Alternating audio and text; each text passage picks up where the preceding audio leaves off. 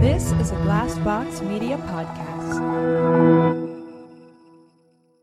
Another day is here, and you're ready for it. What to wear? Check. Breakfast, lunch, and dinner? Check. Planning for what's next and how to save for it? That's where Bank of America can help. For your financial to-dos, Bank of America has experts ready to help get you closer to your goals. Get started at one of our local financial centers or 24/7 in our mobile banking app. Find a location near you at bankofamerica.com/talktous. What would you like the power to do? Mobile banking requires downloading the app and is only available for select devices. Message and data rates may apply. Bank of America N.A., member FDIC. We are silent the rest of the way back, exhausted and lost in our own thoughts. "I'll pick up Bunny," Gloria says as she gets out of my car. "Thanks. I'll see you later tonight." I drive off right away. Only 30 minutes to get home and get ready for work. The remainder of the day is busy, and I am grateful for that. The business erases my racing thoughts. There is a space between reality and fantasy, between light and dark, between rational and irrational. In this space, there are stories. This story is called Midnight Tales. Listen to the darkness. Tale 4. When a Black Bear Opens His Eyes. Chapter 1. The whole place is dark. I stand in front of a giant, magnificent structure. Once the moonlight spreads across the dark, starless sky, I see the oak tree. I lift off the ground, and a moment later, I realize that I have wings. I flap them and get higher, higher. I get so high I start to soar above this giant oak, the oak tree that is as thick as it is high. I fly over its great crown and hear it calling out to me. Then I remember I had to ask it something. I spot Gloria crouching in the distance, crouching as if she is terrified of the tree. I remember how I led her here, how I showed her the path to this magnificent creature. The many oak eyes open at once and stare at me. Stare as I flap my great wings against the brightness of the moon. It is staring at something that is lurking behind me, but when I turn my head, I see nothing. Yet the oak tree is staring, showing it to me. Then I remember. I have to ask the great oak tree to show John the way out of here. He is lost. He is so lost in all these possible worlds. There are so many possible places, I hear the oak whisper to me. It is so quiet I can barely hear it. He is not of any of your worlds anymore. How? How do I find him? I ask as I soar over its large crown. How do I show him the way out of here? You will never see him again, so you must put him to rest, the tree says slowly. I keep circling around the large, thick crown. I am so exhausted, but I must keep trying. He has been put to rest in my world, I tell the great oak. But we must find him here, find the wolf, and put him to rest in this world too. The oak tree groans. It spreads its branches as if stretching. Oh no, that won't do, it croaks. It won't help you to kill the wolf. You must put him to rest in your mind. I am sore all over. My great wings flap furiously, and it takes all my effort not to plunge down and settle on one of its giant branches.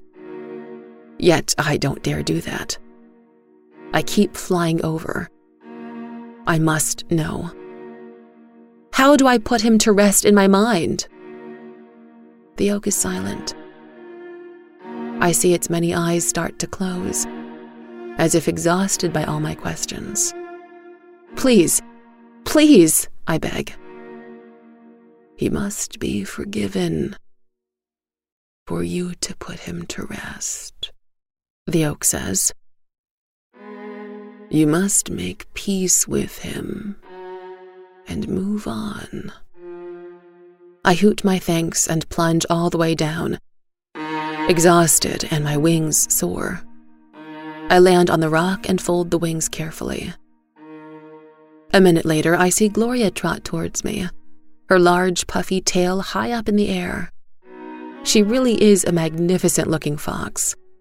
She sniffs at me with her nose. Then, satisfied that this is indeed me, she settles next to where I am. Did you hear? I ask. She nods and scratches at her face with a paw. I don't think I can ever make my peace with John, she says in a hollow voice. I can never move past the horror of him, past what he had done to me. You must, I protest. I remember my bunny, terrified in the night by John, and I am uneasy. You have to try. Do it for me, please. Gloria looks at me, her eyes dark and pleading. I will, Anne, she says. I will do my best. I stare into her eyes as dark as the night itself and see pain there. I flap my rested wings and we both move on. Her on foot, me by air, towards the silver light of the moon. The great oak opens its eyes once again as we leave. Strange it should do so, I think, as I fly away from it. I wish I stayed. I wish I knew that at that moment the oak was staring at another shape in front of me, a shape that followed us all the way here. It is a clumsy, large shape. The creature, a large black bear. What do you want to see? The oak asked the bear. Show me what happened to John, the bear roars, then settles on the ground clumsily. The oak plucks a few beams, borrowing them from the silver moon, and throws them in the direction of the bear. Oh, him, yes, I have seen him. Look here. Follow the light. And the great bear follows the light until he comes across a shallow grave. In the distance, there is a lake that rests peacefully, the water calm and smooth as ever. I wake up with panic in my heart. Something is wrong. I can feel it, but I do not know what it is. I sit up and listen to the silence. I get off the bed and quietly go to Bunny's room. She is sleeping peacefully in her bed. Her nightlight is on to keep away the dog man. I feel warm comfort at the sight of her undisturbed and turn about to leave. Then, something catches my eye. There is a shadow in the corner of her room. It is dark in the room, except for what the faint nightlight manages to cover. The shape in the corner moves, shifts along the wall until I can see a wolf emerge from the darkness. In the light of the nightlight, he is casting a shadow, except it is not a shadow of a wolf, but of a man. John. John's shadow approaches me, leaving the wolf behind, and walks along the wall towards me. Then the wolf plunges into the darkness and disappears, leaving John's shadow on the wall all by itself. I stare at him, my breath stuck in my throat, shivering. Then Bunny stirs and I look at her for a second, make sure she still looks okay. When I look back at the wall, John is gone. I get into Bunny's narrow bed and cuddle up next to her. I study the shapes of the shadows that the nightlight makes until I fall asleep again.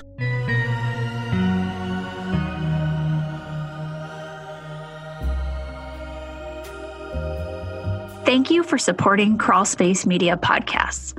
I'm here to tell you about LA Not So Confidential, the forensic psychology and true crime podcast brought to you by me, Dr. Shiloh, and this guy. Hey, I'm her bestie and co-host, Dr. Scott. She was a cop and I was a Hollywood casting director. Now we're both forensic psychologists working in Los Angeles. Twice a month, we bring you a classic or contemporary true crime story. We apply the real psychological concepts behind the story and dish on the media's representations of those cases. Subscribe now to LA Not So Confidential, wherever you get your Crawl Space Media podcasts. True crime, psychology, and snark. Trust us, we're doctors. We find that in these times, everyone needs some time to chill out and relax. That's why we're excited to announce this week's sponsor, Boston Green Health. Boston Green Health is a local provider of CBD products that specializes in oils, topicals, gummies, and edibles. Boston Green Health's plant-based products can provide natural relief and rest for the mind, body, and soul. As one of New England's premier hemp-based companies, they offer a variety of all-natural CBD products that use a blend of locally sourced hemp extract. Visit bostongreenhealth.com for premium CBD oil, a delicious variety of CBD-infused gummies, luxurious handcrafted topicals, and a product line for pets. Podcast listeners can receive 40% off any purchase by using show code STORIES. Boston Green Health takes pride in being New England's most trusted CBD brand. When you need mealtime inspiration, it's worth shopping Kroger, where you'll find over 30,000 mouth-watering choices that excite your inner foodie. And no matter what tasty choice you make, you'll enjoy our everyday low prices, plus extra ways to save, like digital coupons worth over $600 each week. You can also save up to $1 off per gallon at the pump with fuel points. More savings and more inspiring flavors make shopping Kroger worth it every time. Kroger, fresh for everyone. Fuel restrictions apply.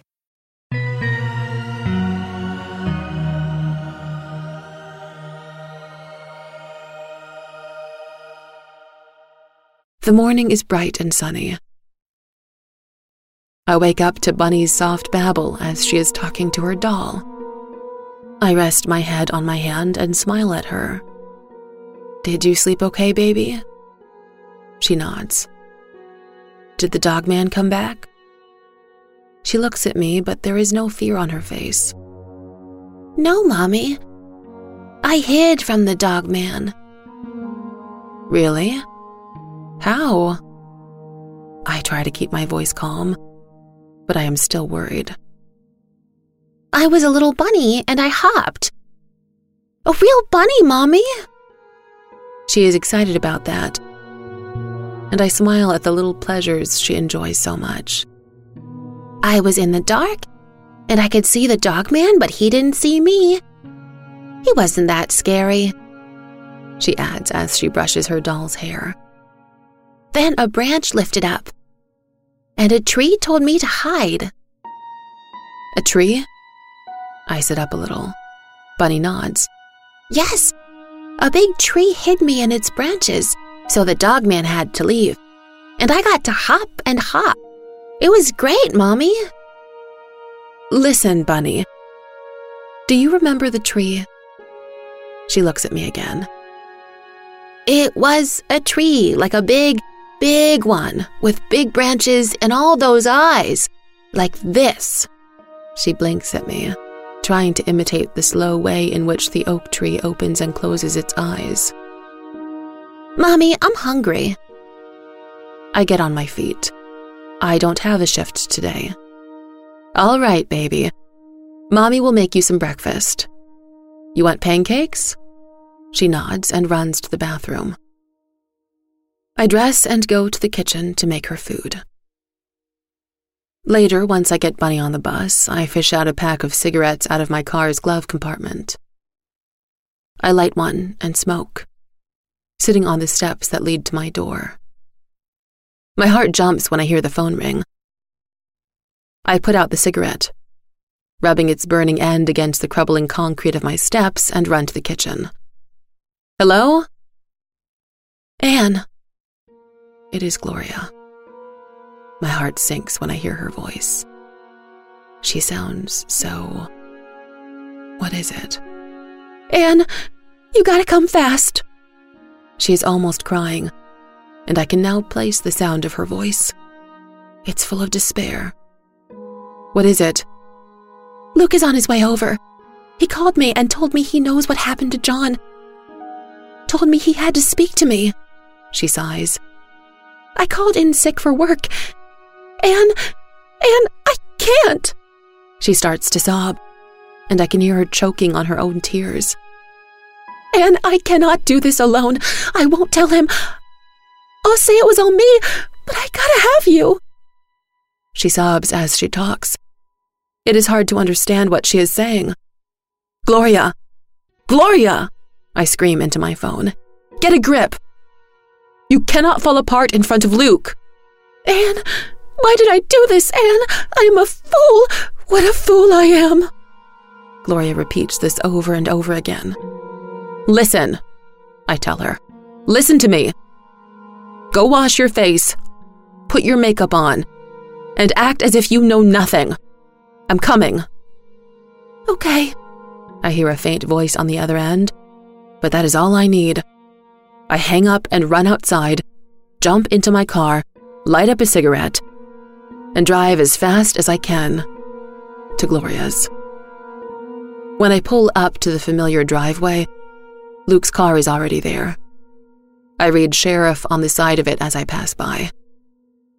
My heart is beating so slow I have to feel for my pulse outside of Gloria's door, just to make sure I am still here, to make sure I am still present. I walk in without knocking. Luke stands while leaning his arm on the fireplace mantel. His hat rests against his large stomach. Gloria is sitting on the couch, her body shriveled up and small, as if she suddenly shrunk. Anne, I am sorry. You will have to come back later. Gloria and I are having a private conversation. Luke walks towards me. His face is as serious as I had ever seen it. His large body is moving slowly and clumsily toward me, shielding Gloria from view. Anne can stay. I hear Gloria's voice from behind Luke. Luke shakes his head. Anne has to go. This is a difficult conversation. Gloria gets off the couch and steadies herself by leaning on an armchair. Anne knows what happened. She is calm. Luke looks at her, as if measuring her up. So, you'll tell me then? Gloria looks at me, those pleading eyes. I know she will never mention my name, know she will stubbornly tell everyone it was only her who did it. And yet I cannot let her be all alone like this. Tell him what John had done, I hear myself shout. Tell him, Gloria! Gloria sits down and stares ahead, a vacant look on her face. Do you know what happened? Luke asks me. I stare at him, not sure what to say. I don't know what he knows. I shouldn't even be here, Luke says as he puts his hand through his hair and stares at the floor. I've known you both since you were little. I thought I'd give Gloria a chance to tell me. Tell me before it all goes down. He looks at me now. I can tell that he knows everything, or most of it at least. His eyes tell me. On the next episode of Midnight Tales. Then Luke stands up and walks back and forth slowly. The way this worked out, it looks bad. This is a murder. Anyone will see that clearly. Oh, God. Gloria starts to sob again. Luke, please, can't you do anything? Thank you for listening to Midnight Tales, a Crawlspace Media production of a Pi Rational story from the in-between. Voice acted by me, Natalie Naudus. Music and post-production by David Williams. Written by Pi Rational writer. Stories from the In-Between is part of the Crawlspace Media Network family. This is a Glassbox Media podcast.